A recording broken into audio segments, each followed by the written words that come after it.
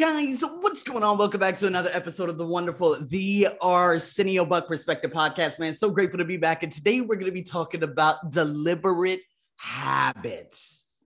See, when we react, to just about anything and everything in our schedule, it leads to random directions in life, random emotions, even tons of drama. Yeah, there is some variety. And I love it. Believe me, I love it. There's some adventure to it, excitement, the spontaneity of doing things that are very spontaneous within your relationships to keep that mojo with it. Absolutely. But when I talk about structure, or you're asking yourself, hey, I like this. I want to try new things. Absolutely. A part of our life needs that adventure, needs that variety. And you can also have it while also being incredibly focused, disciplined, and responsible, right? So it's kind of like me. Over the last couple of days, I've made a deliberate choice to read for about 20 to 30 minutes before I go to sleep. And I end up having a magnificent sleep. And I do want to, after 8 p.m., I do want to get off technology. And then I sleep probably just after about 9. That would make it a hell of a lot better. But nonetheless, it's having that deliberate choice of, let's say, me riding a bike, which I'm going to do tomorrow morning, I believe, to go running. It's not an accident. It's a choice. I didn't want to go walk on the treadmill this morning. I didn't want to do 40 ab wheels this morning, but I knew if I didn't do it, I'm just going to end up giving up on myself. And guess what? I'm just going to lead to random. So we need to become more deliberate about things to make our lives better, right? Because when we do them, we end up with more freedom. So I'm going to give you 3 things to think about today in regards to deliberation. All right.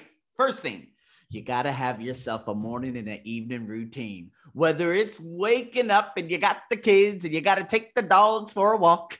Okay. Maybe it's, and it's hard for you because maybe you have 5 people in your house and you have to manage everyone getting out of the house on time, or maybe commuting and responding to other people's messages. And maybe you're working remote and it's a little bit chaotic at home, just as I heard from one of my students with the World Vision Foundation of Thailand, which is an unbelievable organization that I really want to create the Arsenio Buck Foundation on its pillar of success. But nonetheless, see, billions of people had those conditions and have these conditions. And, maybe you're able to figure it out. And why would you just keep telling yourself that you can't? I know a lot of people out there, it's easy for you to say, I have this, I have that, I have this, I have that. And I'm just like, well, maybe you do have that super project that's keeping you up all night. Okay. And it's hard to keep a morning routine in place. But I can tell you right now, you probably have 5 to 10 minutes in the morning for deep breaths to cheer yourself on. Okay.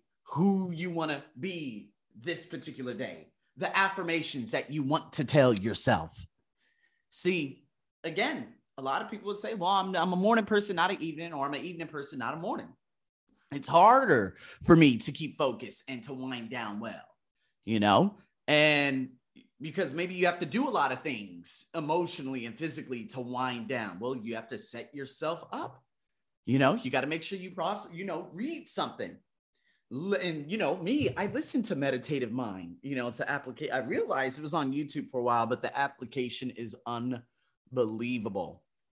It gives me that sense of relief. There's a number of different things. And, they have a 1 year, they have a 1 year subscription, but I had a 1 week free trial.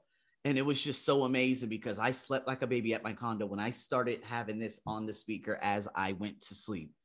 Maybe you got to journal a little bit. Remember the whole evening routine. I'll go over it at the end of this podcast to, for yourself to ask some questions. But again, it's a way to wind down. What do you do to wind down? Okay. If you have only 30 minutes, what is it? I have a tendency, I used to look at fish, but again, I don't want to be exposed to that blue light after 8 p.m. But I would listen to, watch saltwater fish or get some education, but I don't want to put so many things that, I, put into my mind that I'm like, okay, well, I need to learn about this, have a conversation about it. I kind of just want to ease away from that and have personal development and feed my subconscious mind with things that I could ultimately dream about, that I could transform form my entire mental, my mental frame, right? So, but maybe you want to stretch or go for an evening walk with, which a lot of people do out here in this neighborhood that I live in, and in our house. Maybe it's having a quick conversation with your partner, your spouse. Maybe it's taking supplements. Maybe it's cooling off the room like I do. I turn on the air probably about at 7:30 p.m. in the room. So when we walk in and after that, everything is cool and we can wind down very well. Taking a shower, getting goals in place for the next day. What's yours? It's kind of like this. Brendan Bouchard, he says, okay, 3 hours, no, what is it? Oh my God. 3 hours, no food. Okay. 2 hours, no work. 1 hour, no screen. That's a nice little format. Okay.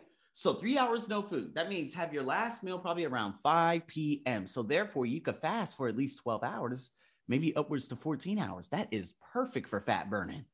And then 2 hours, no work, saying, okay, all right, that's it. I'm not going to do work. Now, yes, there are days I have to teach till about 7 or 8 p.m., but at the same time, I could wind down very well. Although it was very difficult for me for some reason 4 years ago, and it was probably primarily because I was very stressed. So I would I didn't know about Meditative Mind at the time, so I would listen to affirmations. But sometimes I would get home so late and it takes a while for the room to calm down. And the next, I worry about not getting any sleep. And then my sleep ends up going to shit, but hey, it's figuring out that system. I don't have that problem anymore. 1 hour of no screen. I don't read any messages from anybody, any students, anyone asking me questions. I'm just like, okay, that's it. I'm not going to be reading any of this. There are times throughout the day that I'm just like, I'm not going to deal with I don't want notifications popping up. I'm going to go 1 hour block time and focus on the thing, the needle mover. See what I mean? So it's kind of like having that system in place. And to be honest with you, when you start off the day like that and end the day well, you kind of have that personal power. So then number 2, failing in having a work approach. So if you look at the philosophy of productivity, what makes you productive? What makes you productive? How were you successful in the past? And if you were successful in the past, what did you do on a regular basis to become successful? The work approach could be no phone calls, no emails, finishing off key projects, or no conversation, no other people, whatever it may be. It's kind of like having those notifications off, like I said. And so maybe you got to have breaks every hour. Sometimes after a video, I'm like, okay, let me get up.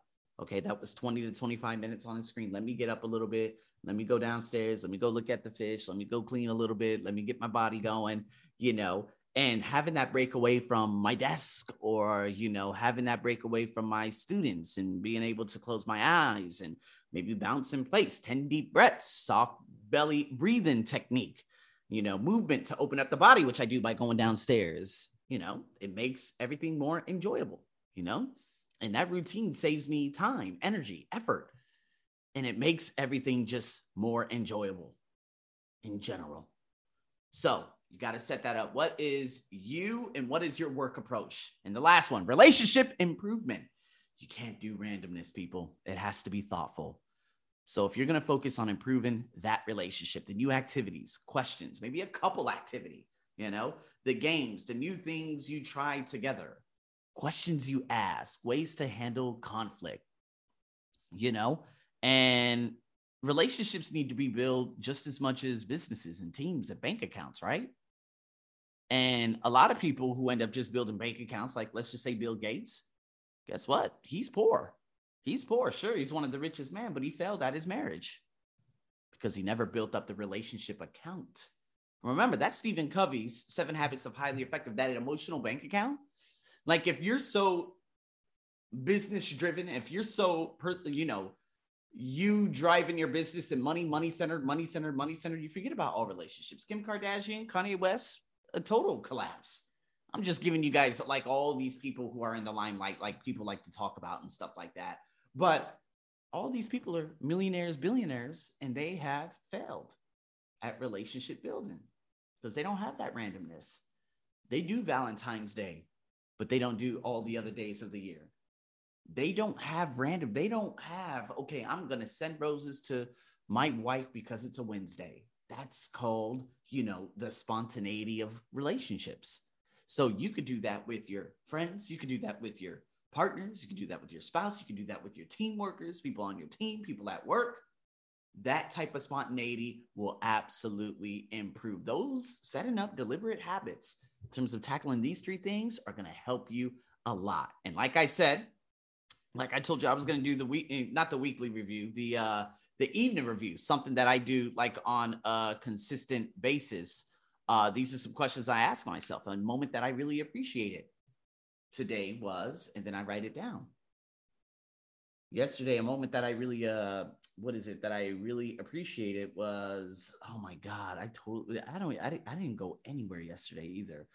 A moment I really appreciated was probably the weather, because from 6 a.m. to 12 p.m., it was just stormy. You just hear rumbling everywhere. It's the first time I heard that ever in my life, like consistent thunder everywhere. It was just beautiful. A situation or task that I handled well. Okay. Something you realize or learn today. Asking yourself, how could you have made yesterday better or today better? And something that could have helped you feel more connected with others today would have been what? You see, these are good questions. And again, asking yourself the three things that you're grateful for. That's a way to journal at the end of your evening every single day. And to generate that. And then right after that, set up your routine. What are you going to do after that?